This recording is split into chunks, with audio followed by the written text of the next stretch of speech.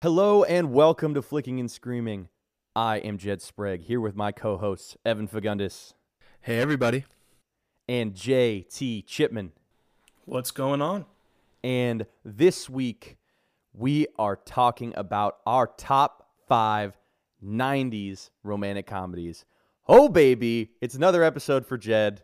We are absolutely in the bag. How are you feeling, boys? Evan, I know I can't take full credit. You're a big rom-com guy, too. Yeah, we've been waiting for this one for a while. I think even when we were talking about 2000s rom-coms, we kind of kept referencing 90s and some differences and similarities and us loving both of these eras. So I had a great time watching movies this week. I'm really excited for this episode, and I don't know if I've been as anxious to hear y'all's top fives for quite a while. This is going to be kind of all over the place. I feel like I'm excited. Yeah, this could be all over the place. I was just telling Chip, like as we were coming in, like there are some movies that when you were doing the old Google search, that I wouldn't classify as rom-coms from this era that people actually do. So I'm interested to see if those land on your list. But Chip, you okay, man? Like I know this is not your thing, but we appreciate you coming along for the ride. Anytime I get to hang out with you fellas for like an hour and just shoot the breeze, I'm great. But I mean that though, because I'm an extrovert. I'm a people person. I can like literally absorb your energy and your excitement and just your radiation to talk about these things that mean so much to you. And it gets me excited. It gets me fired up. It had me doing my Googles and being like, hey, what areas of 90s rom-coms have I missed? Because it can be a bit of a blind spot for me. So, in doing my research and doing my watching, I was just like excited just as much to talk about these movies, as much just to listen to you guys talk about these movies. I appreciate that because, like Evan said, we've been looking forward to this episode for a while. I think there's a big argument out there, right? Like, what is the golden era of romantic comedies? Is it the 2000s? Is it the 90s? Some people might even say it's the 80s. They love those late 80s rom-coms. So I guess, Evan, what do you think, man? Like, I'm going to put it to you. Is this the golden era of romantic comedies? So personally, I say yes. And I say that for a couple of reasons. The main one being romantic comedies absolutely dominated the box office around this time. And other movies were big, absolutely. But when you think of like 80s action movies, you think 90s romantic comedies really dominating the weekend box office returns.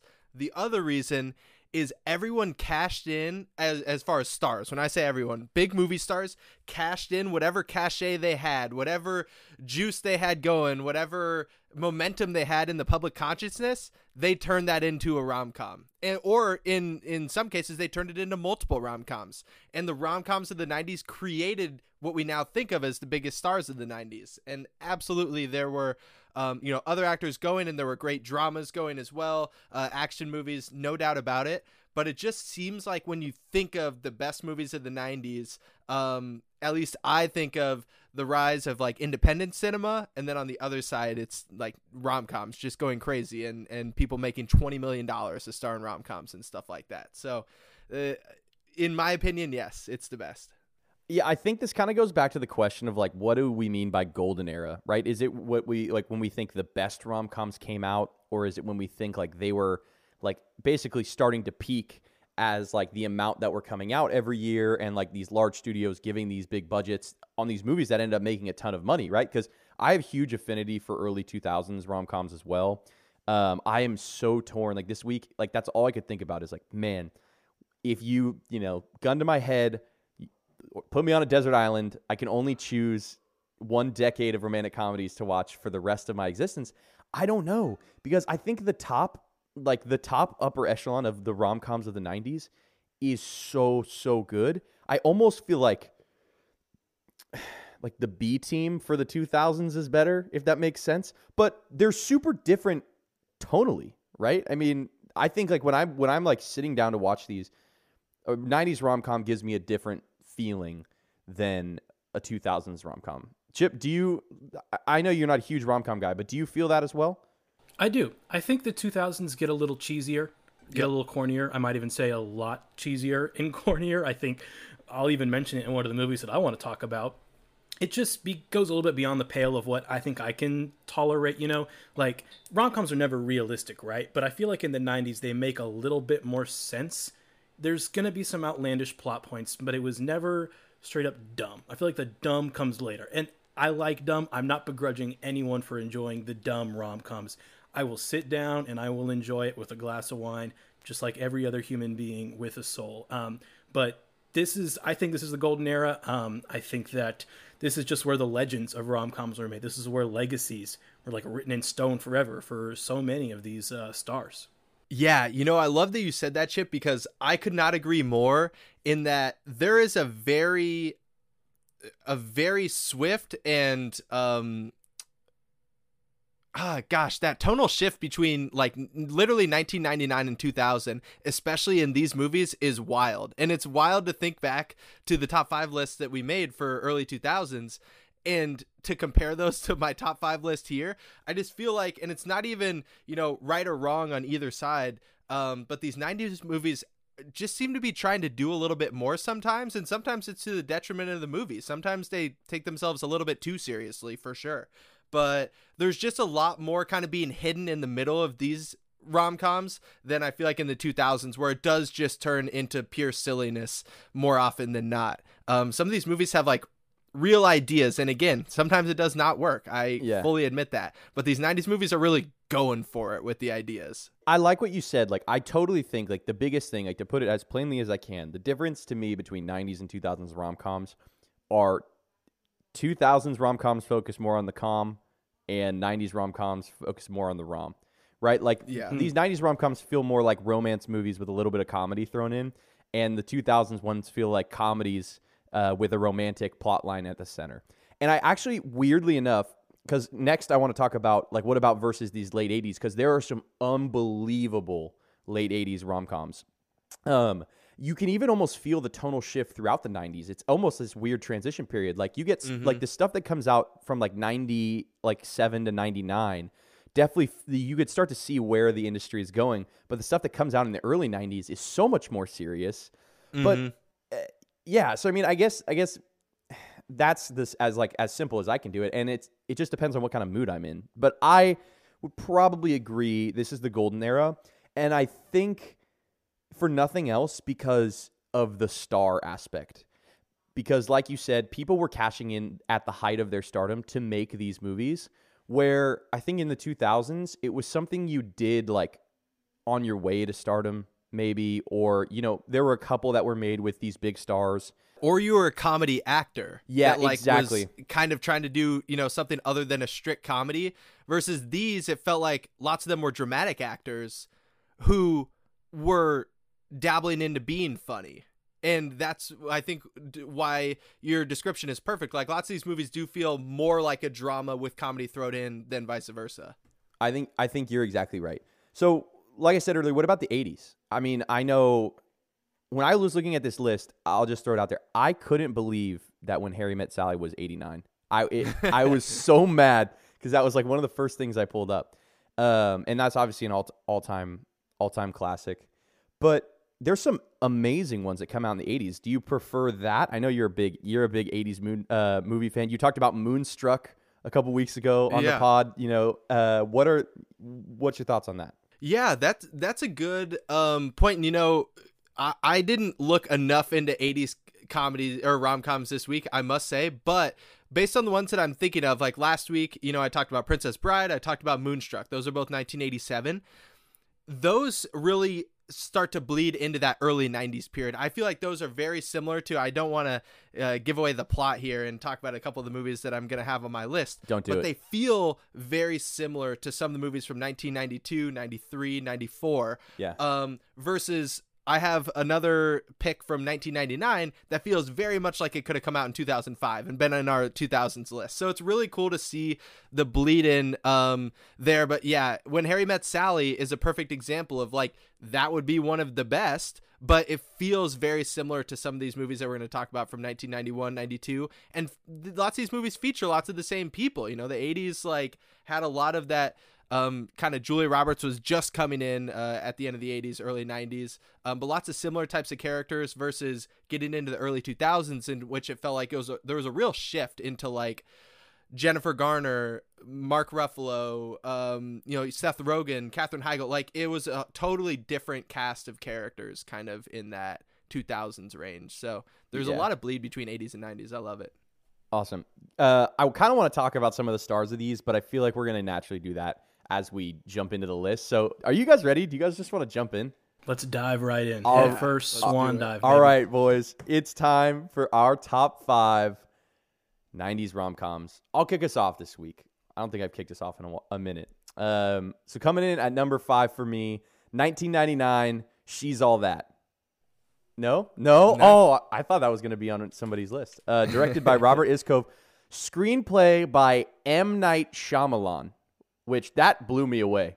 That was like, I did not know that. Starring Rachel Lee Cook, Freddie Prinze Jr., Paul Walker, Anna Paquin. This is definitely more of like, I would say, like early 2000s style rom-com, right? Popular guy at high school gets dumped by his girlfriend, who starts dating this big reality TV star, and then takes on a challenge to make the nerdy girl become prom queen. It's a really good, feel-good movie. I really like Freddie Prinze Jr. as like this kind of actor. He just kind of, it's almost like he like was born and then was just meant to be in romantic comedies. And he's got a couple of good ones in the early 2000s. But this one is kind of that tone, and it's honestly, it's my stand-in for another that I had to leave off my list this week because I had discussed it recently. But it's very much in a similar tone, and love this movie. It's an infinite cable rewatch for me. That stand-in for you, that's 10 Things I Hate About You, right? That's kind of what we're swapping now? Yeah, exactly. Gotcha. Does this, I don't remember seeing this movie. I'm sure I have at some point. Does it have an M. Night Shyamalan feel to it? Like, can you see his fingerprints on this romantic comedy script? No. I legitimately, it was the weirdest thing. Because I rewatch all these movies, and then the last thing I do is when I make these lists, I do my due diligence of seeing who directed it. One thing about these 90s rom-coms that I found super interesting, not a lot of repeat directors, whereas you get into the 2000s, like Nancy Meyers directs a lot. There's like a cast of characters that are kind of like producing these large studio rom-coms. This was just almost like, dealer's choice. But I do that, research, and I literally saw a screenplay, M. Night Shyamalan, and I was like, what the fuck? I was like, this is really weird. And I might have to do a little bit of like a book report on that and like see what that was about, but it definitely doesn't feel like an M. Night movie. Yeah, no, it definitely doesn't. It's funny because this is one of his movies that he's written that ends up on TV a lot, and it's just so bizarre because I watch like The Village and movies like that all the time on TV, and just to think that this came from the same person, it's like, hey, screenwriters got to make some money and put food on the table too. So I get it. That's exactly what it feels like. This was like hey, I want to pay the rent this month. But anyway, that's my number 5. Evan, hit us with your number 5. So my number 5 is 4 Weddings and a Funeral. Higher. Okay. All right, Chip, what do you got? My number 5 is Clueless. Oh, that was my last cut. Great pick. Great pick. Love this movie. This is 1995, Amy Heckerling, stone cold classic. This is a good actual transition from yours, Jake, because it's another modern adaptation of I think She's All That as a play. Clueless is, of course, Jane Austen's Emma. I'm a big Jane Austen fan, bigger than I have any right to be. And we get one of like the best high school movies just ever, right? Alicia Silverstone is such like a dynamic paradox in this movie as Cher Horowitz. She's like 19 or 20 when they make the movie, right? And it's so rare for that to happen in these kind of movies. A high schooler playing a high schooler, especially in like the 90s, that just didn't happen. You had adults playing high schoolers a lot of the time. She's 19 years old, but her character at the same time still behaves like an adult and dominates the movie like a veteran. It makes no sense. Like at one point, she shoves a high schooler 20 feet. She's a fucking force of nature. She, like Stacey Dash is D. She's a decade older than Silverstone, but she gets bullied off the screen pretty much every scene. Like her narration is fantastic. The film itself is like kind of absurd with how the high schoolers carry themselves and converse, the way they tackle problems. It's very much like we're pretending to be high schoolers, or this is what an adult's version of high school looks like. but it's like just sharp enough and quick enough that you don't really care. The Paul Rudd ex stepbrother storyline, yeah, it's a little weird, right? That's the romantic part of it. Well, I guess romantic comedy, there's multiple romances often, so you get her romance earlier, but with Paul Rudd, he's peak sincere and charm. I think this is my favorite thing Paul Rudd's ever done. It might be a little controversial to say, but I adore him in this movie. He's a very aloof douche, but like their compatibility is undeniable. I Love You Man has something to say about that, by the way. The best thing Paul Rudd's ever done. You might I'm sure not he'd be proud to hear these. I hear you, and I take your words. I will treasure them in my heart. This is a great pick. Chip's not coming after me because he's tired. He had a long day on Twitter fending off people defending the Universal DH. But this is a phenomenal pick. This, like Evan said, this is one of my final cuts. It's a classic movie telling a classic story in a really like fun and unique way. I think it's like the barometer, right, for adapted, like modern adaptations of classic stories. So love this pick. Evan, I know you really like this movie. I can't believe it wasn't on your list. I know. I was surprised too. I came into this week thinking that this was for sure going to be on my list, and it honestly might have been the fact this is the first one that I watched, so it easily could have been just like recency bias, or I watched a few others and just put them on. But this movie's so great. Silverstone and Rudd, their chemistry is unbelievable, and even though it's such like a weird, like quasi wrong storyline that they have going, it's like you don't even notice it while you're watching because their chemistry is so good. You can almost put it out of your mind and just be like, they're just two separate people who are attracted to each other. Not to say that it isn't weird, of course it is, but I do love this movie. It feels way ahead of its time, honestly. Like this feels like a movie that should have come out in like 2008 or something, kind of around the same time as Mean Girls. And just visually, it's so cool too. It looks like a music video. Half the movie looks like a music video with the way the colors are matching, and the camera's always kind of flying around for no reason, like when people are just walking around. So yeah, this is a great pick. It was hard to leave this one off. I think too, like we have to mention this is a cultural icon. Like this movie and that performance, like there's so many one-liners that are just like ingrained in like American culture from this movie. So it definitely transcends like rom-com status. But yeah, great pick. Awesome. All right, moving on. My number 4, 1997, My Best Friend's Wedding, directed by P.J. Hogan, starring Julia Roberts, Dermot Mulroney, and a very young Cameron Diaz. This has a similar-ish plot to one of my favorite 2000s rom-coms, Maid of Honor.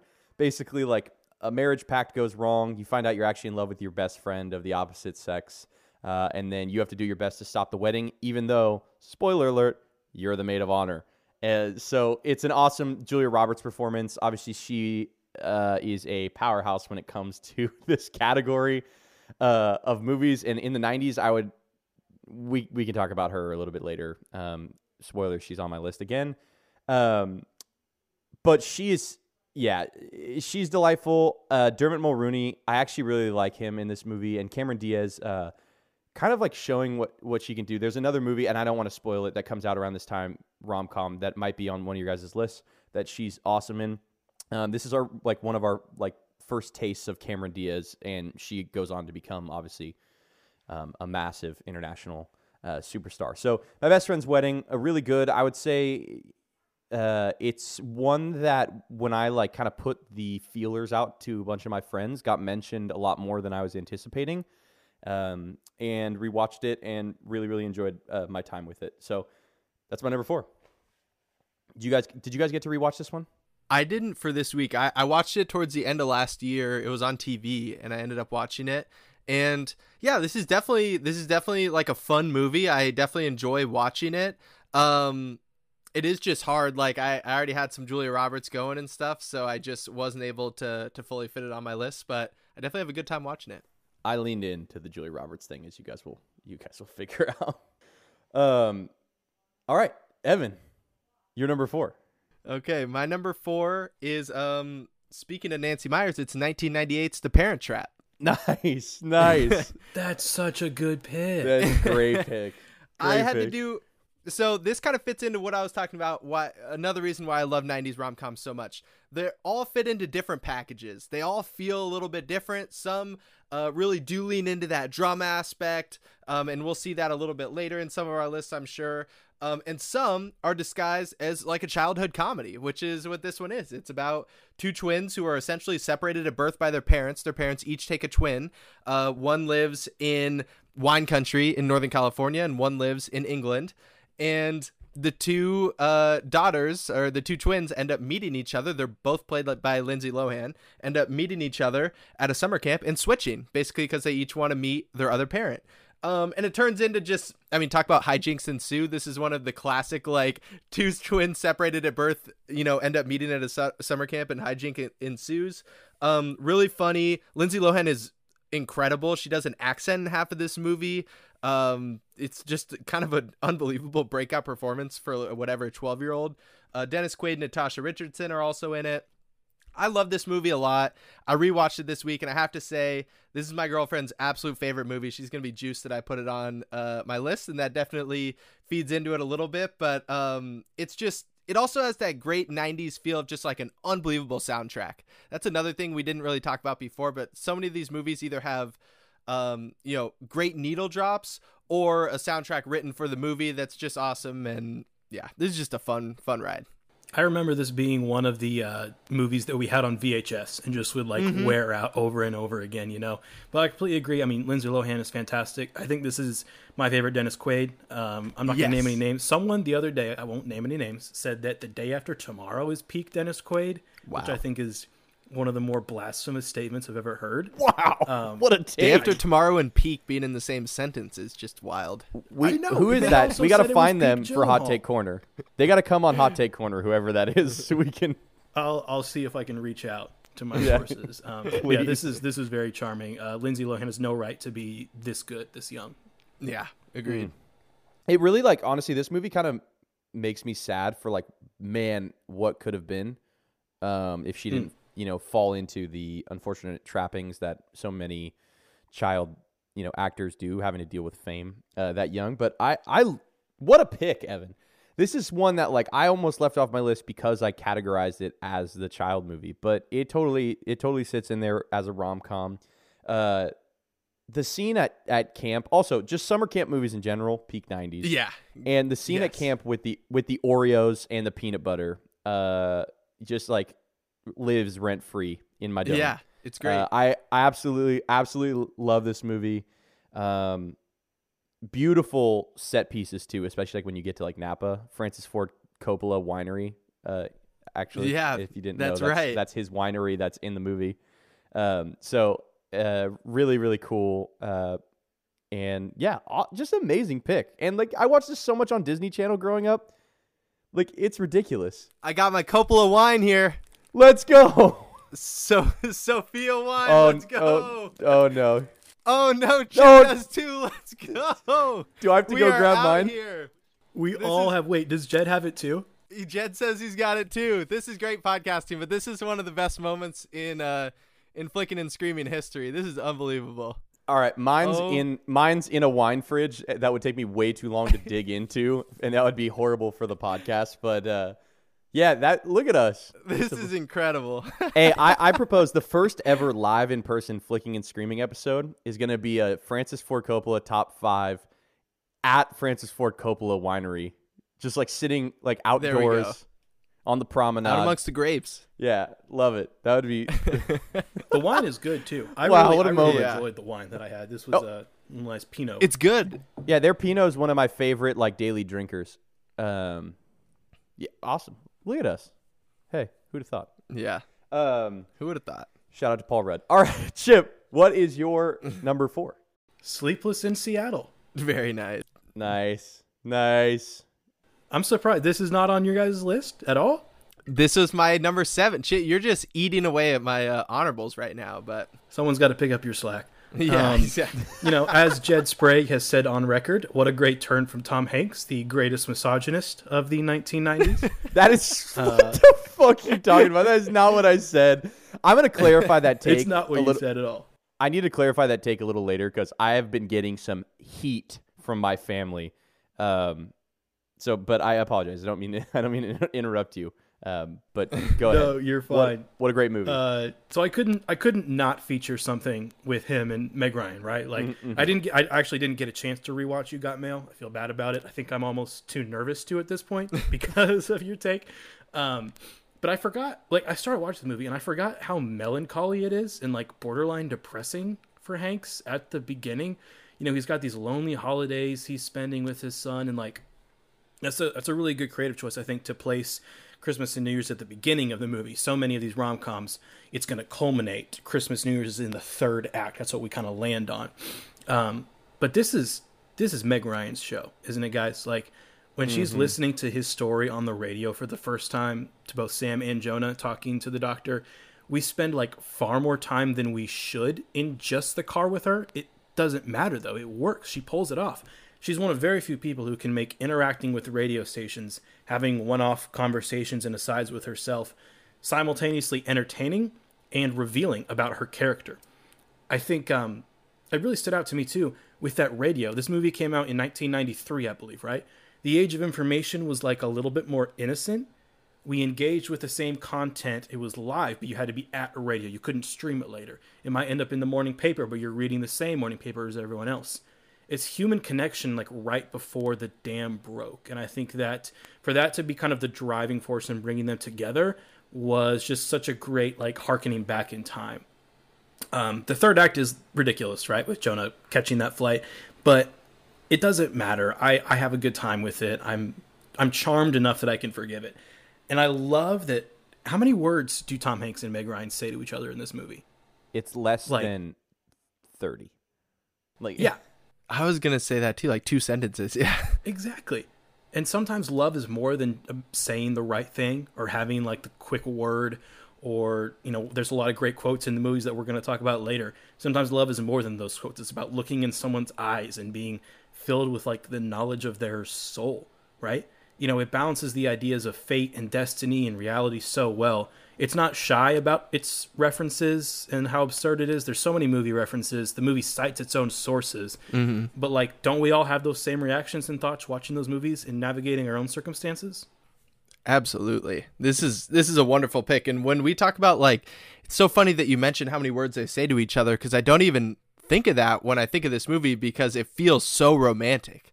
Like this movie, we were talking about those early 90s feel incredibly romantic. And that's the first thing that I think about with this movie is just like it feels so serious, even though, like, you're right, that final third, it does get just kind of out of control and it's pretty ridiculous. But yeah, this is just a great movie in general. Yeah.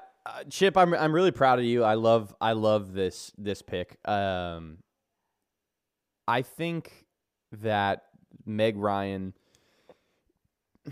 in both of the movies with her and Hanks is kind of blowing him off the screen. And like I love that they give us these moments in this movie because they're separated, right? Like there's so much time that they're like not together. Like you said, they don't speak that much. We get to like spend time with her by herself, and that's kind of I really really enjoy that aspect about this movie. So great pick. All right, number 3, getting into the nitty gritty here. My number 3 is 1999 Notting Hill. Ooh, higher. Julia Roberts. Higher. Oh, Yep. yes. We're gonna have a good time talking about that one. Yes, this is definitely higher. This is definitely higher for me. All right, Evan, number 3. So, Jed, you're still going to get to talk about it today. My number 3 is 10 Things I Hate About You. 1999, directed by Gil Junger? I'm not exactly sure how to pronounce Junker. Junker. Okay. I have no idea. I don't think it's that, but we were probably both off. It stars Heath Ledger, Julia Stiles, Joseph Gordon-Levitt. It's basically about 2 sisters who are in high school, and one can't date without the other dating, and the one who needs to date in order for the first to be dating wants nothing to do with guys, wants nothing to do with the social aspect of high school. And Heath Ledger is in a very similar sort of situation and basically gets offered money to take her out on a date.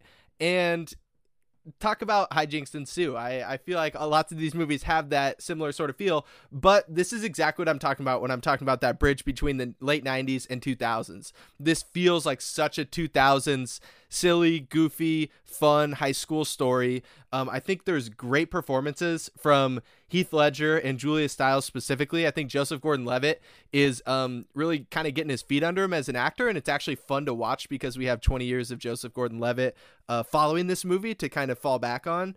But God, the one thing, this movie just makes me miss Heath Ledger so much. His smile is so infectious, and he really brings this movie together because even when he's playing like the, hotshot, tough, standoffish guy, he still is like one of the most charismatic people who can ever be on the screen. And it's lighthearted enough, but it doesn't delve into full-on goofiness. You still feel like a connection to the characters, and just I could rewatch this movie once a week. Yeah, I have a personal connection to this movie. It's based on Taming of the Shrew by William Shakespeare, and I was in that play in high school. There you go. Who'd you play? So the character I played Lucentio, who I believe is close-ish to the Joseph Gordon-Levitt character. I mean, it's not a one-to-one scenario, but having that personal connection. And we watched this movie, of course, in our lead up to the performance. We were studying.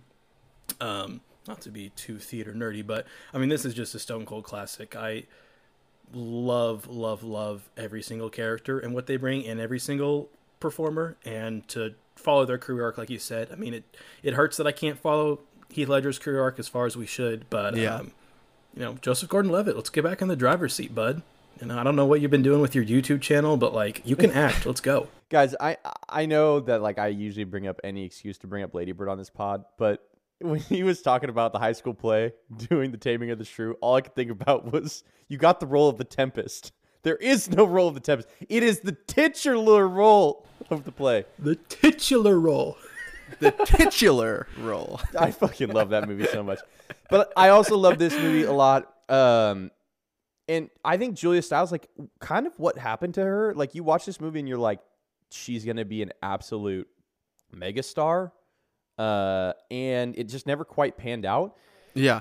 Yeah, and like you said, Heath Ledger, he is so goddamn handsome. And when they there's movies like this and Knight's Tale, when, like, he just is allowed to be as handsome as he truly is in real life. Obviously, he's, like, handsome in Brokeback too, and but it's, they tame it down, right? He's, like, a little bit more rugged. But when he's allowed to be as handsome as Heath Ledger was born to be, holy shit, it just gives me the tingles, This guy is an unbelievable actor. I miss him dearly. This movie is amazing. It would 100% have been on my top 5 if I hadn't just talked about it in my top 5 movie romances. Because like I said, I love this type of storyline where, like, two people that really, like, kind of don't like each other, they don't want to be involved with each other, end up just, like, realizing the connection that they have. Yeah, and it's great. It's great. And you know what? High school movies rock when they're done really well. And this one is awesome. 100%. So I have 2 quick things. One, I'm convinced, and I love Julia Stiles as well. Jed, I'm glad you said that. I think she is amazing in the Bourne series, the original trilogy.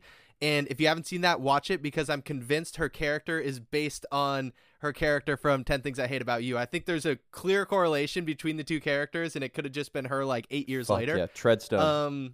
After she went to work for the CIA and got blackpilled. But what was the other thing? Oh, the other thing was, this is a great example of back in the day, you could get money for anything in these movies. You got so much money to just tell a high school story. At the end of this movie, there was a helicopter shot floating around the top of a high school with a band playing on top. And it's just like, they probably spent, I don't know, $60,000 on that day of shooting, and it literally just plays during the credits. And I was just watching it thinking, like, wow, I can't even imagine what it would take to walk into, like, Universal Studios producing office right now and ask for money for this shot. You would be laughed out of the room. See, that's what sucks about technology, is the fact, like, you could do that now with a drone and people wouldn't blink twice, right? But, yeah, like, back true. in the day, they had to be like, someone had to march into an office and be like, listen, I need 60 grand for a credit sequence helicopter pan with a nondescript band playing on the roof of the high school. That's how I want to end the movie. And somebody agreed to say yes to that. And that's just everything I love about movies. It's like amazing. that happens. Somebody had to do that. Oh God, what a fucking movie. I love this movie. Phenomenal pick. I'm really happy that you have it. And I know we talked about, that I wasn't going to have it because of the rules, but I'm happy I got to talk about it. So thank you, Evan. Chip, it's time. Number 3. Hit me with your number 3. Number 3. Boomerang. Ooh. Whoa! Yes, sir. Without a doubt, the funniest movie on my list. This is Eddie Murphy, starring in Reginald Hudlin's 1992 masterpiece. Guys, this is prime Eddie Murphy to me. He's playing the role of the classic ladies' man, this seducer extraordinaire, juggling however many women until he meets his match. It's the best of that, like, taste of your own medicine story that you can find of this genre. I think what I love about Eddie is he's got the juice, he's got the moves, but he's so easy about it. Sometimes when you think of Eddie Murphy, you think of maybe over-the-top stand-up comedy or some of his other roles. He is so smooth. It's a relaxed debauchery, right? And he just lets his smile put in this light work, and you think, oh my God, Eddie Murphy is the coolest dude alive. No one looks better in a movie ever than Eddie Murphy in this movie. I'm convinced of it. You can name 100 different actors. None of them look cooler than Eddie Murphy in his overcoats as he's walking into the marketing office every day on his Mad Men type shit. But like the fucking cast, Halle Berry and Robin Givens are like kind of the two main love interests, but Martin Lawrence, Grace Jones, David Alan Grier, Eartha Kitt, Jeffrey Holder, John Witherspoon, baby Chris Rock, like everyone has at least 5 different laugh out loud moments. There's also multiple Roger Moore era Bond faces with Grace Jones and I believe Jeffrey Holder. I don't think we gave Grace Jones her flowers on the Bond podcast. I think I picked her movie, View to Kill. I don't know if I really sang her praises because she is just like a fucking rock star. But all I can say about this is Eddie Murphy sidling up to Halle Berry as they geek out about old Star Trek episodes is some of the most natural and unexpectedly comfortable romances I've seen on screen in a really long time. And you should absolutely watch this. It is so underrated and just not mentioned enough in these conversations. Yeah, that's an awesome pick, and that's probably out of the 15 movies we named today, or we're going to overlap, so 12 movies, it's for sure going to be the most laugh-out-loud funny movie that we talk about. It is so funny. I'm just thinking of John Witherspoon scenes now. John Witherspoon is so funny in this movie. It's unbelievable. And it's like every single person that shows up on screen has such great chemistry. It really does give that feel of like just being a fly on the wall in the room where hilarious conversations are happening.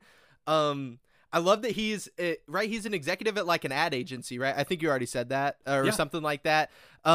Which is such like a classic, like rich, suave, like douchebag, title to have. It's been used so many times. I just love it. And shoot, I don't even know Eddie Murphy's incredible. Robin Givens. I love that they kind of flip the dichotomy that's normally shown in these movies with, the guy being the one who's like really cavalier about relationships and, in and out and stuff. And they kind of flip that and how uneasy it makes not only Eddie Murphy's character, but I think it's kind of supposed to make the audience a little bit uneasy too, because we're not used to seeing it, especially, in 1992. But this is a great pick. I kind of blanked on this movie. I probably should have had it in my list. It's hilarious. Phenomenal pick, Chip. Also, yes, Grace Jones in A View to Kill. She's like the highlight of that movie. I know I kind of blew you up. I like that movie from like a nostalgia aspect. I argued that it's not the best Bond. Maybe that a lot of that was a little bit of politics, but she's so good and the best part of that movie. This movie is awesome because I think it's kind of, to me, this was like one of the early. Obviously, it's 92. It's one of the early adoptions of like, hey, we're going to focus on the comedy aspect of the rom-com, and it really, really works. And Eddie Murphy also is just cool and very, very handsome. And that's not something I think like people would associate with Eddie Murphy, but he is an extremely handsome dude. So I really, really like this movie, like this performance. This was kind of a sleeper pick by you. I think this is going to be. I'm excited that this was on your list. It's going to be one of the standouts of all of our top 5s for sure. All right, Evan. It's time. You get to talk about it. Four Weddings and a Funeral. Oh. 1994. Hugh Grant, Annie McDowell. That was my number 2. I know it's your number 4, so I'll let you introduce it. Okay, awesome. So, like you mentioned, 1994. It's basically just quite a few chance encounters between two people, Hugh Grant and Annie McDowell, between Four Weddings and a Funeral. It's pretty much follows the line of the movie, the title, and I don't know, just these encounters are. Some are more thoughtful than others. Some are more funny than others. Some are kind of heartbreaking, and kind of everything in between. And it really just has everything you could want from one of these movies. It has a hilarious ensemble cast that makes up kind of like the outskirts of this movie. And some of the best rom-coms have the people at the center of it have friend groups that are really entertaining, really engaging, and can just kind of provide just heat basically with the dialogue and the comedy kind of on the outskirts of the movie. This definitely has that. Simon Callow as Gareth and James Fleet as Tom are real standouts in this movie. Gareth especially is absolutely hilarious, how much he's just mocking the every ideal of romanticism and marriage in this movie. Gareth as a character just gets to laugh at essentially, and man, it's really heartfelt. It actually there are times when it doesn't even feel that funny at all. It gets pretty heavy at certain points, but it knows how to wrap it up. And I mean, we're going to talk about Hugh Grant a little bit more later, but he's about as engaging an actor as you can possibly find in these types of movies. I just think, first of all, absolutely adore this movie. There's something so incredibly charming about how fumbly and bumbly Hugh Grant is in this movie, and like his ability to it makes everything in this movie feel so natural, even though there's like a lot that is like completely unnatural and performative, especially when you're talking about like Gareth's character. But I love this this friend group and this life through the lens of big events, right? You watch this movie and it'd be easy to miss that there's a lot of time in between all these essentially like episodes. Yeah, that's true. Where Hugh Grant and Annie McDowell's characters meet. This movie just drips in British charm, which you guys know that I absolutely love. And it's just a lot of fun. I like engaging with all the different characters. And a side note, this is like I think it's actually like a pretty important like pro LGBTQ movie. Like it's one of the first, it's pretty early on, and it highlights those characters, in a really, really, really positive, kind of humanizing way. Where like at a time where there was a lot of unfortunate skepticism surrounding people of that community. So I really, really enjoy this movie, and yeah. That's why it's number 2 on my list. This was one that was probably not as high coming into the week, and then upon rewatch, I just absolutely adored and had to move it up. Chip, have you seen this movie? I don't think I have, to be very honest with you. It was on my list to get to this week to watch, and I think I just unfortunately ran out of time. I wish I could give a good quote or a little take on it, but I just haven't got to it yet, And there was, I also knew that there was another Hugh Grant that I wanted on this list, and I kind of tried to go off of like, hey, I want just one appearance from certain performers. So that's why I was like, if I don't get to it, I'll live. Yeah. Yeah, I understand that. And I would actually say, and Evan, you can agree or disagree with me, but I think this is one that like Chip would probably really enjoy. Like I think this is probably right up his alley of like one of the ones that he would genuinely be able to sit down and like appreciate. Not just for enjoying the mindset that like we're in, but he would appreciate it, I was just going to say that. I think this is one that I actually highly recommend for Chip, because there's a lot to chew on in this movie, and you can look at it and this, I'm not talking about Chip. I mean, anyone like can look at it as face value. Absolutely. And just have a good time, or try to dig in a little bit more. And I think it can be rewarding in both ways of watching, but yeah, definitely a good one. And Jed, like you said, the visuals and the aesthetics and stuff are, I don't know if there's a movie that's more British than this, down to making fun of Americans through most of it. So it's kind of enjoyable in that way too. The only more British movie is Death at a Funeral.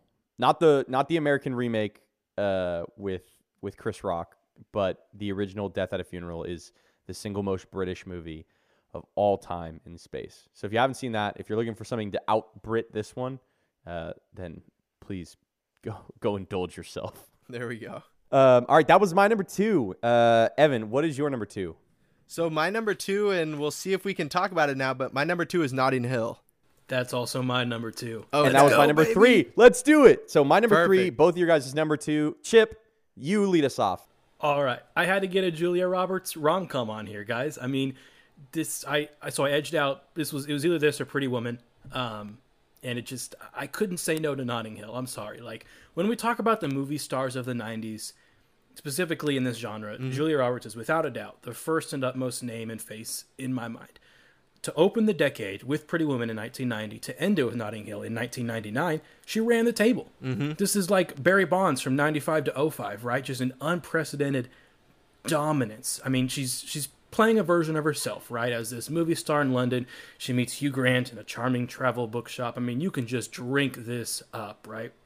The setting, the music, it's the cheesiest movie on my list, and it's definitely like you can see how this cheesiness is going to come into play in the next few years over the 2000s rom-coms, but it's just enough. Like the music, the needle drops, the montages, everything is done right. The way that Julia and Hugh Grant have to like weather so many like storms, there's just plane crash after plane crash of drama and problems, but it's so worth it in the end.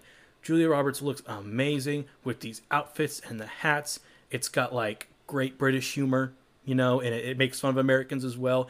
The casting of Alec Baldwin as her douchebag American boyfriend. Yes. Oh my God.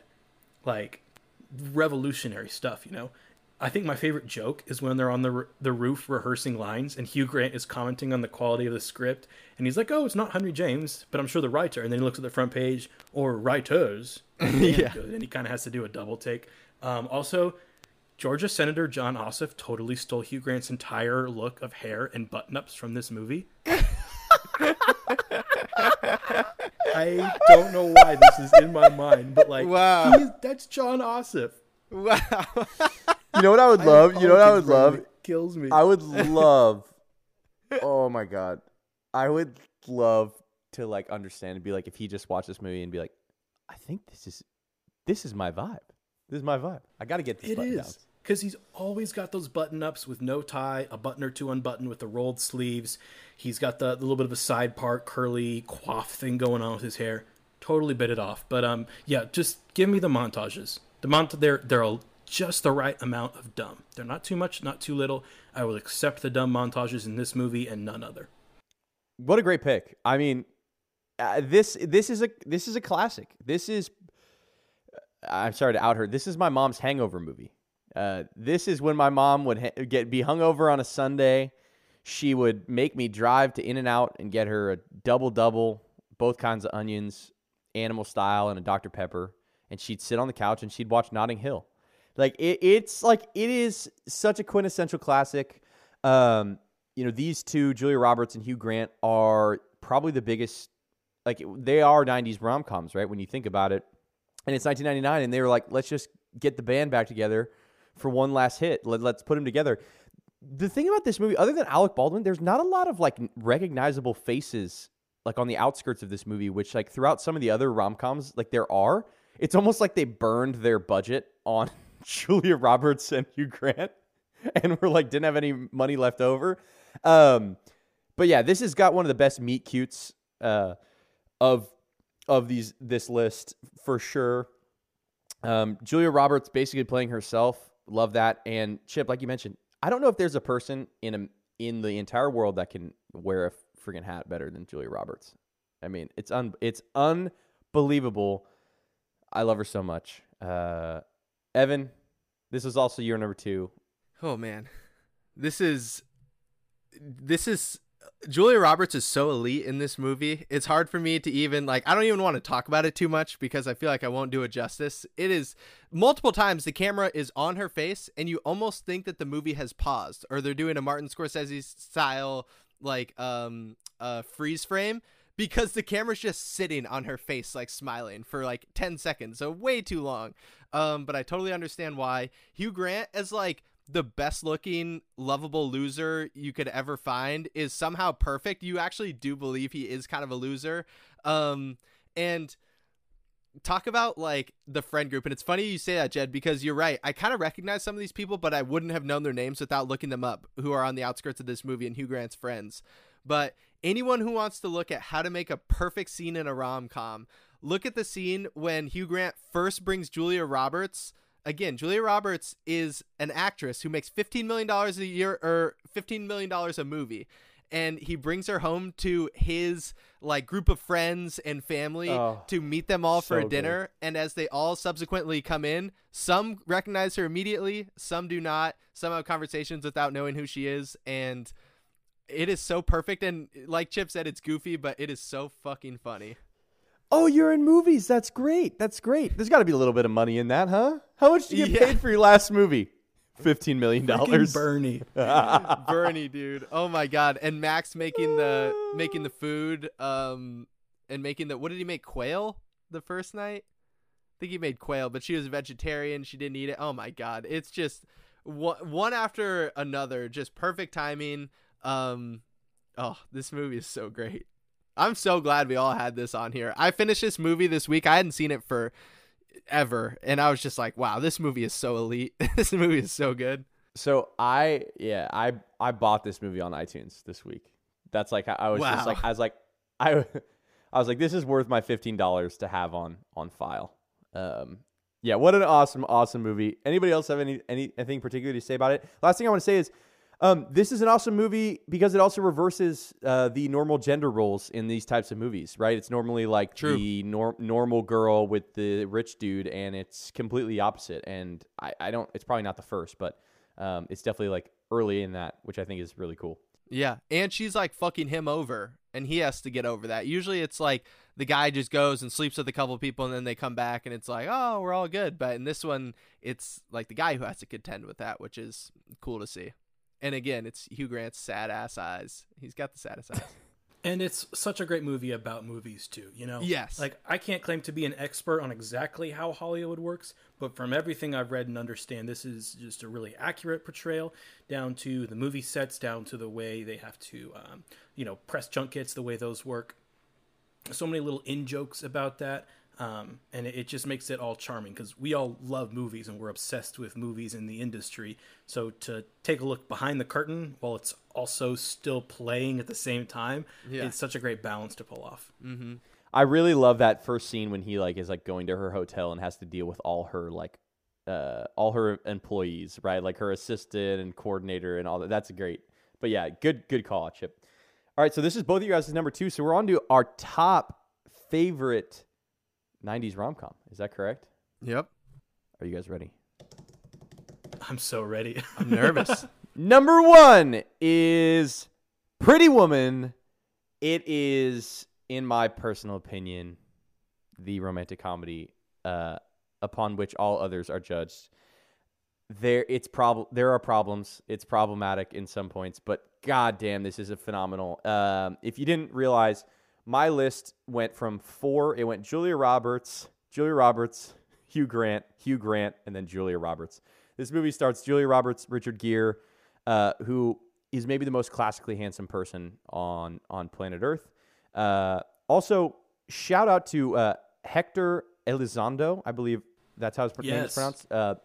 Princess Diaries fame. He's awesome in this movie, as well as Jason Alexander. This movie has a wild premise. Obviously, like, it's one of the most famous movies. I don't have to tell everyone what the premise is. But the acting is so good in this movie that it's actually believable that this could happen.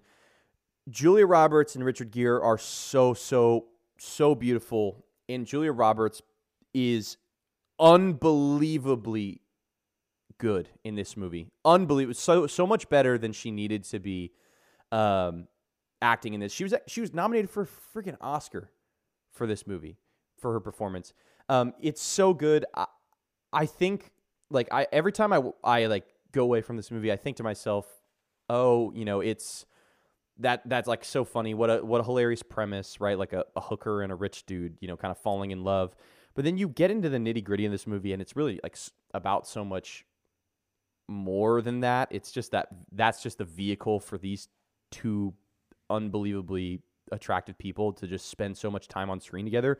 The movie is maybe more than any other rom-com. They meet so early and they're together and interacting for such a large portion of this movie. There's not really a ton of time like away from the two of them, which I really love.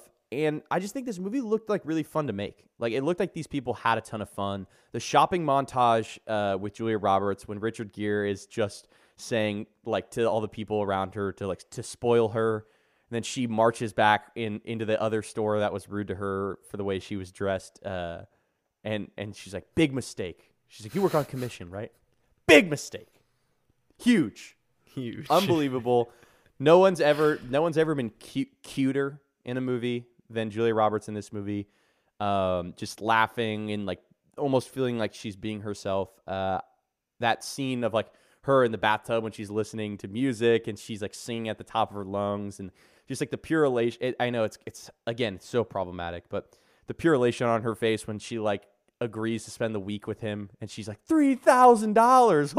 Holy shit! Like that's so much money. That's actually maybe my favorite moment in the entire movie is when she goes, I would have stayed for 2,000, and he goes, I would have paid 4, when they had just agreed on 3,000. What an unbelievable little line in exchange between them. But yeah, I really, really enjoy this movie. I, in a weird way, tried so hard not to have it be my number one, but God, it's infectious. And Julia Roberts, this is her announcing herself to the world. Like, I am a massive, massive movie star. And I love it, but I'm rambling now. So Evan. So this could probably qualify as hot take corner or something, and I won't go into it too much. And I completely get it. I think she's incredible in this movie, Julia Roberts, that is. And I love the like real life fact that this is really what set her on the course of becoming what by 1999, 2000 she was, which is the biggest movie star in the world and the highest paid movie star in the entire world. But I have to say, this movie is, I always miss, I think I'm missing something a little bit when I see this movie. I do like it. I think it's great. I think it's good. But yeah, I don't know. It's just not quite my absolute favorite. But I get the, I get why it's all the rage. And I mean, it made almost $500 million. And it's a movie about a rich guy falling in love with a hooker. So that's incredible on its face. Allow me to bridge the gap, if you will, and just please. say I like this movie a lot. I don't love it like I love Notting Hill. I'm not going to maybe stoop to Evan's level of not quite loving it. It's the scenes in the penthouse are my favorites, right? Yeah, whenever 100%. they're just like together and talking, and whether there is like sexual tension or activity going on, or they're just conversing and they're out, on the balcony, and you have the aura of heights, and that's kind of playing into putting Richard Gere maybe a more uncomfortable level. Those scenes are borderline perfect in my mind. Again, in a vacuum, ignoring some of the more problematic elements of the characters. I think that this is... So I will give... The edge that I will give Pretty Woman over Notting Hill is Julia Roberts' outfits. I think that especially after that first shopping montage, that is the hat to end all hats. I think it's, that black hat with a white coat, what I'm talking about, dude, Jed? when she's strutting out of there. But like that hat almost to be undone by the hat when they go to the polo match, and she's wearing the brown polka dot dress. Oh man. And the hat has the matching brown polka dot like band around it. Yeah, this is basically like, there are points in this movie where it's just like, let's put Julia Roberts in like incredibly beautiful clothing and just strut her around. But anyway, Chip, I didn't mean to interrupt you. I mean, no, you touched on most of my points already. If I wasn't gonna put Notting Hill in this list for whatever reason, this would probably be in the 4 or 5 spot. I do think it is a classic, and I think that Richard Gere is unforgettable. Honestly, probably the biggest problem I have is just Jason Alexander, like the casting, because he works for most of the movie as the lawyer. You totally believe it. He's a little bit goofy like he is in Seinfeld, but it's that one scene, right? That one awful scene that we are all familiar with. It doesn't make any sense for that character with like his affectations and his face to be doing that and to be saying those things. Totally, it takes you out of the movie for like multiple bad reasons. I think it's also funny that it almost ruined his career, and he had to like do PR to fix it. Yeah, but no, this is a delightful movie still. No, I mean, and I think the reason that I kind of decide to not ignore it, but like not let it spoil how much I love the rest of the movie is because when I think about all these other like romantic comedies that I love, not from just the 90s, 80s, 90s, 2000s, there are so many problematic elements to them. And if we really want to dive deep, and like it's going to ruin the experience. But like you said, Chip, I just live for those scenes between the two of them in the penthouse, just their interaction. Everything else kind of fades away, and it's just two beautiful people on a screen interacting in wonderful conversation with sometimes incredible tension. But yeah, I completely understand. But I'm not going to sit here and lie to you. I think I finally understand what heartbreak feels like, to have Evan go hot take corner on me. I'm not even saying it's bad though. I'll give you like I don't want to put that across, but all right. I didn't want to hurt anybody's feelings. Well, good pick. It's too late. All right, Evan, you're number one, I guess. Kidding.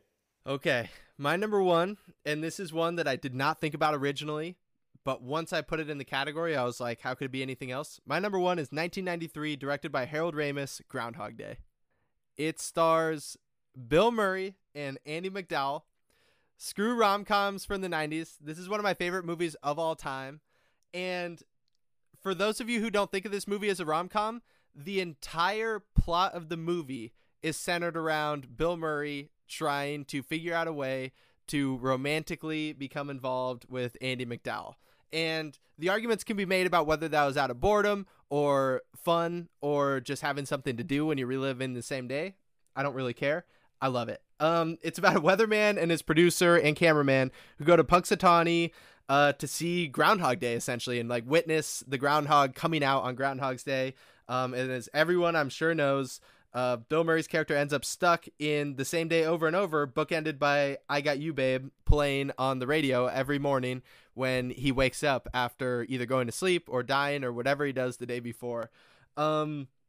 Even when this movie gets existential, and it really does get heavy there for about like a 15-20 minute period, when Bill Murray is really kind of evaluating where his life is and what it means to have infinite opportunities to live the same day.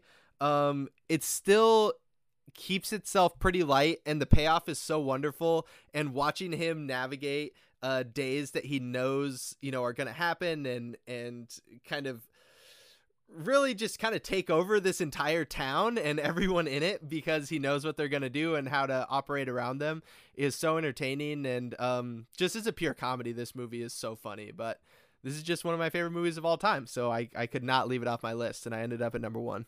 Did this movie hit harder for you watching during times of coronavirus when many days are often repeated? I watched it before, right before Christmas, really getting towards the end of the year when it was like, whew, we've had, 9 full months of this. We're nearing a new year, same thing. And it hit me pretty hard. I was just like, whoa, this gives a whole new meaning to this movie as far as just doing the same thing over and over and over. No, it's a good choice. I would never have thought of it for this category, but also my number one pick is probably not a traditional rom-com either. So, I want you to live your truth, and I'm happy for you. Evan, I just got to say, this is a ballsy pick. I thought about putting this, especially after watching Four Weddings and a Funeral and seeing Andie MacDowell, and I was like, wait, hold the phone. I was like, is Groundhog Day a rom-com? Because I've never thought about it through that lens. And I was ready to put this at number 5, but I was like, no, they're gonna belittle me. They're gonna be like, this is your thing, and you couldn't even pick a traditional rom-com, but I'm happy because Bill Murray is an underrated romantic love interest actor. He is so good at I don't know, portraying affection, I guess, whether it be romantically or not, in movies. I love this pick. I'm very proud of you. You have completely made up for breaking my heart when I mentioned my number one pick. So there you go. Chip. Thank you. What is your number one pick? God, I can't wait to hear it. Save the best for last. My favorite rom-com of the 1990s is Jerry Maguire. Oh, yeah. Okay. Fuck yeah, baby. Tom Cruise up in this bitch. This movie gives me everything I want. It has sports. It's the rare R-rated sports movie. We don't get too many of those. Like, yeah, these guys should be dropping F-bombs. Why are we censoring them? It has Cuba Gooding Jr. on drugs. It has dumb 90s sunglasses. But most importantly, to me, it has Tom Cruise as actor. Tom, listen to me, baby. Why don't you make these movies anymore? You are maybe the biggest movie star in the world right now, just off the strength of your stunts. And I love it. I love it for you. I hope Tom Cruise saves Hollywood. But he is so fucking good at the art of acting. Just imagine if he took a prestige role, a character piece, a drama, a fucking Oscar bait movie, I don't care, once every 5, 6, 7 years. I beg, I plead, I don't know what else to do. But I'm still going to give him money for Mission Impossible, so whatever. He's Jerry Maguire. He's sports agent in crisis, right? He's just immediately attacked with guilt from the beginning because of a player cussing him out and flipping him off because his dad has 17 concussions. And this guilt just consumes him and molds him in a lot of different ways. And he almost immediately is like in need of rescue. And eventually this leads to the delightful Renee Zellweger and a surprisingly fun and cute and pretty good kid actor as her son, Ray. I think he does a pretty good job. This is a Chip great hates rom-com kids, and he hates kid actors, if you haven't realized. I do. It's true. It's true, but Ray does I'll give you your props, Ray. This is a great rom-com to me because they get married with like 45 minutes left in the movie, right? They haven't experienced the real turbulence yet. The climactic breakaway, get back together, that's often really necessary in these movies. It's safe for after the marriage. But before the marriage, it's cool to see how they build their little empire together. You know, from that infamous scene as they leave the sports offices together at SIM, SMI, whatever it's called, you know, and he says, what does he say? Dorothy Boyd, thank you. One of my favorite line deliveries right there. So they're building this. They're so eager and bright through it all and chasing this vision that Jerry was instilled with one night into his memo. There's at one point, I think it's in the airport, Dorothy is almost like melting, talking about how honest and vulnerable his memo was and how it refreshed her, brought her this joy. I couldn't help but think of Cruise's career in general as he wrote this memo, and she gushed over it. Like, we have the myth of Tom Cruise, but we've kind of lost the man along the way. And we see that man in the final confession scene. This has been parodied to fucking death, right? You complete me, you had me at hello. We've heard these lines a million different times in cartoons and every other movie since, right? But to me, that's Cruise's best acting ever, ever, ever. I'll hang my hat on it. Just being a human being with a heart on display for everyone. So maybe it's just the Tom Cruise of it all that has it at number one for me. Maybe it's the athlete cameos that we see. I think Troy Aikman and Deion Sanders are both in this. You know, I want, as soon as it's safe outside, I want to take at least one hit of whatever Cuba Gooding is on in this movie. But this is my number one. Tom Cruise and Renee Zellweger forever. Great pick, Chip, because I couldn't agree more. It's super impressive that Tom Cruise is able to act like a human being with feelings, given that he is clearly not from this planet. But yeah, I love this. Another unconventional pick. You guys surprise me constantly. I really like Jerry Maguire. I wouldn't classify it as a rom-com. Another one of those that it kept showing up on lists as like a rom-com, and I was like, I don't know, is it? But yeah, I love this. I think this is definitely a Chip speaking his truth kind of pick, and I love that for you. So good on you, Evan. You're making faces over there. You love this movie, don't you? I love this movie, and honestly, I'm like freaking out a little bit because I wrote down 3 honorable mentions, and all 3 were on Chip's list. So I'm thinking Chip made a better Evan top 5 than I myself made as far as the top 5 goes, which is like giving me a lot of problems. But Jerry Maguire is amazing. The Show Me the Money is still it literally might be one of my 5 favorite movie scenes of all time, just because I get so much enjoyment from watching it. And Chip, you are so spot on. Tom Cruise is there. No one can wear their emotions on their sleeve and have as little shame as Tom Cruise. He just has no shame whatsoever, even when he's doing the cringiest things possible, which he does 15 different times throughout this movie. You don't feel it in the same way that you do when other like more purposefully awkward actors do, like a Jay Baruchel or somebody kind of along those lines. Like Tom Cruise still is elevated in such a way and seems so genuine that you're still with him the whole time. And I just, yeah, Cuba Gooding Jr. This is my favorite Cuba Gooding, like no doubt about it. He's outstanding in this movie and just, yeah, really good all the way around. I didn't get to rewatch it this week, and that might have been part of the reason why I ended up leaving it off my list. I'm glad you got it on. Yeah, that's a great pick, Chip. Good picks by all you guys. Let's run through our top fives real quick. So at number 5, I had She's All That. At number 4, I had My Best Friend's Wedding. At number 3, I had Notting Hill. At number 2, I had 4 Weddings and a Funeral. And number 1, I had Pretty Woman. Evan. I had 4 Weddings and a Funeral at 5, The Parent Trap at 4, 10 Things I Hate About You at 3, Notting Hill at 2, and Groundhog Day at 1. I had Clueless at 5, Sleepless in Seattle 4, Boomerang 3, Notting Hill 2, Jerry Maguire 1. Awesome, guys. Chip, hit me with 2 honorables. Sure. I had honorable that I really wanted to put on, but not enough of a rom-com. Wild at Heart, David Lynch. This is incredible. Nick Cage, Willem Dafoe, Laura Dern. Essential viewing, I think, but not quite enough of a rom-com. And Pretty Woman as well was one of my honorable mentions and could have been swapped out for another Julia Roberts pick right there. Evan, what about you?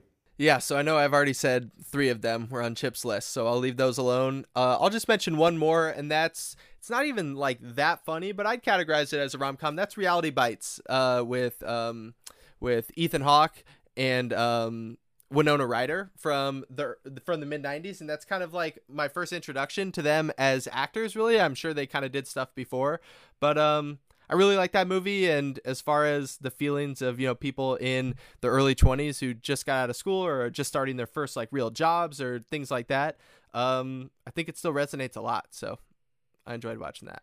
Awesome. You guys had some of mine honorables on your list as well. Obviously 10 Things I Hate About You. So my 2, I'm going to go with Chasing Amy. Perpetual shout out to our boy, Mr. Affleck. And You've Got Mail. And I'm going to take this time to clarify my take from a couple weeks ago. Ooh. My take is not that I think the movie is crap. My take is that the romance... Wait. Hold on, Jed. Before you go any farther, we're going to cue that fire, and you are going to give your own hot take rebutting your previous hot take. This is wonderful. Wait, guys, is this hot take a temporal pincer movement? Oh my gosh. I think it is. Wow. Let's cue that fire. Okay, we're back in Hot Take Corner, where I am going to hot take my own hot take before Chip gives a hot take. But I want to clarify my take surrounding You've Got Mail. I think it's important, to the discourse, to the rhetoric out there. I've been getting a lot of hate mail. Really been under the gun for this one. It's not that I dislike the movie. I actually quite enjoy the movie. I think at points it's charming. I understand the ideas it's trying to get across through the lens of, I think, like good movie romances is where I think it falls short, because I don't like what this idea of romance espouses based on the things I stated prior. I just think Tom Hanks' character is kind of an asshole. And like it's fine. Like she ends up with him and that works for the movie, but I don't think that it's a great romance in and of itself. So I wanted to clarify that. I don't hate the movie. I actually quite like the movie. Very close to my top 5. But the romance for me is where it's like, this is not some like aspirational romance. Like I wouldn't want to be in like you're not waiting for this Tom Hanks character to come sweep you off your feet.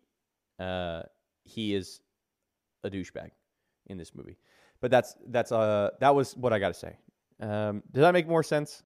It does. I just want to know, if you had to pick between You've Got Mail and Sleepless in Seattle, are you picking You've Got Mail?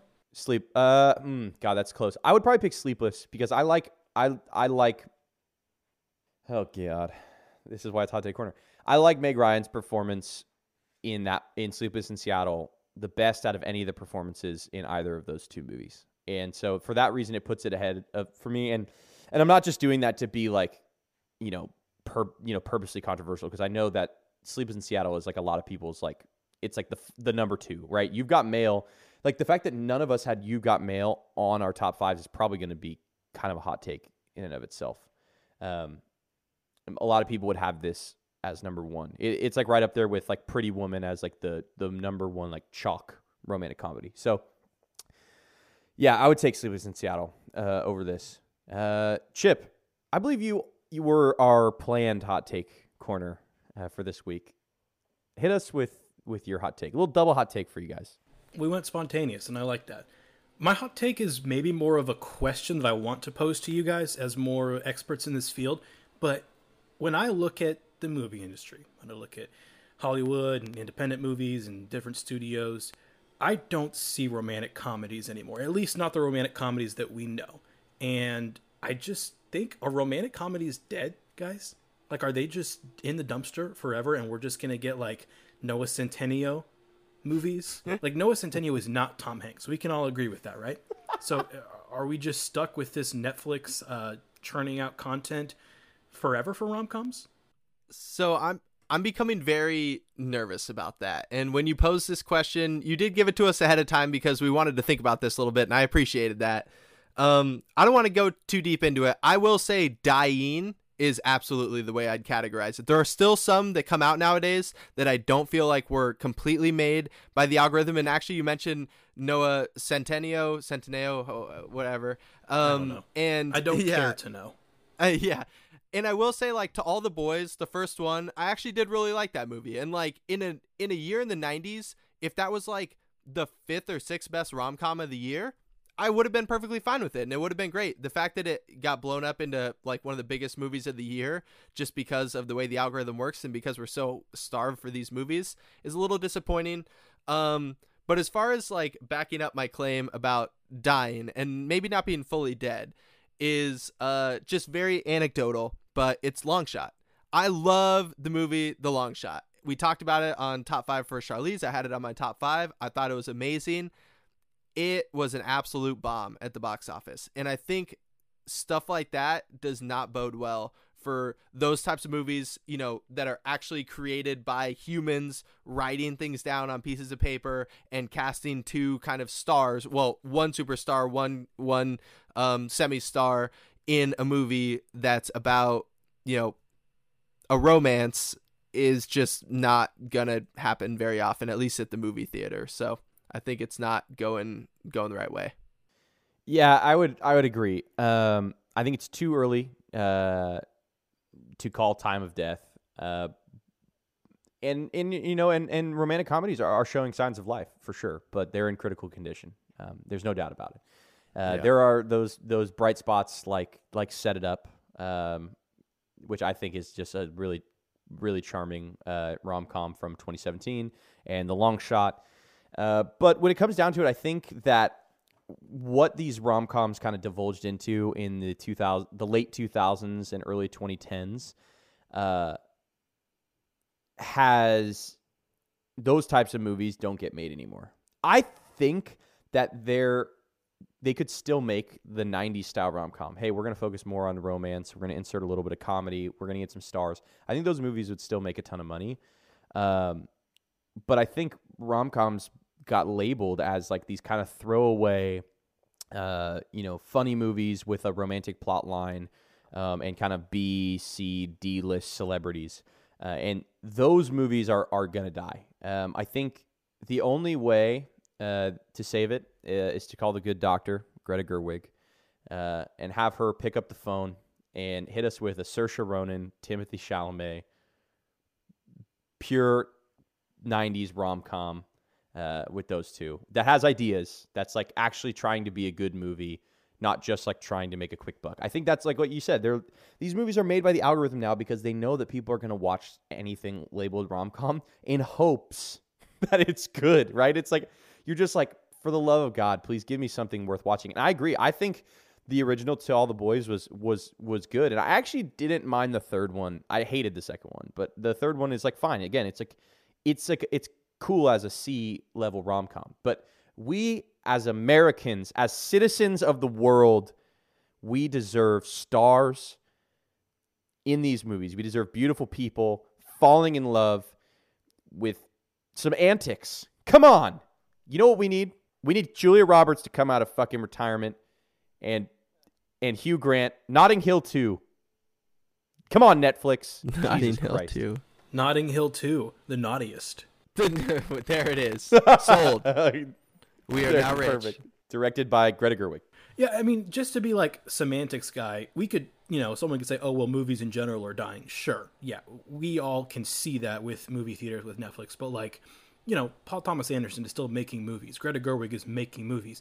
Chloe Zhao, David Fincher, these people are continuing to make movies and make good ones. Martin Scorsese is going to make another movie very soon. So the movie industry has a little bit more lifeblood than the romantic comedy subgenre of that movie industry, to be a little more specific. Yeah, very, very true. And I'm actually curious, Jed, you were saying you don't think this 90s version of it is dead. Like over the last few years, what types of movies are you referring to there? No. I wasn't saying that's not dead. I'm saying like that could be the only thing that could revive it.